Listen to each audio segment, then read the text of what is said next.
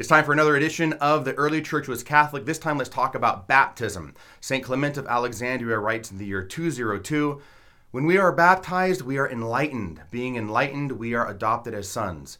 Adopted as sons, we are made perfect. Made perfect, we become immortal. It is a washing by which we are cleansed of sins, a gift of grace by which the punishments due to our sins are remitted."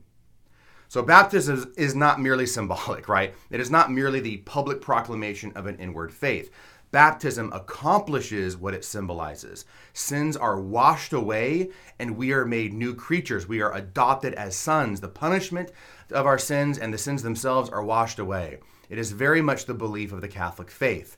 Baptism accomplishes what it symbolizes. We are made new creatures. God bless you guys.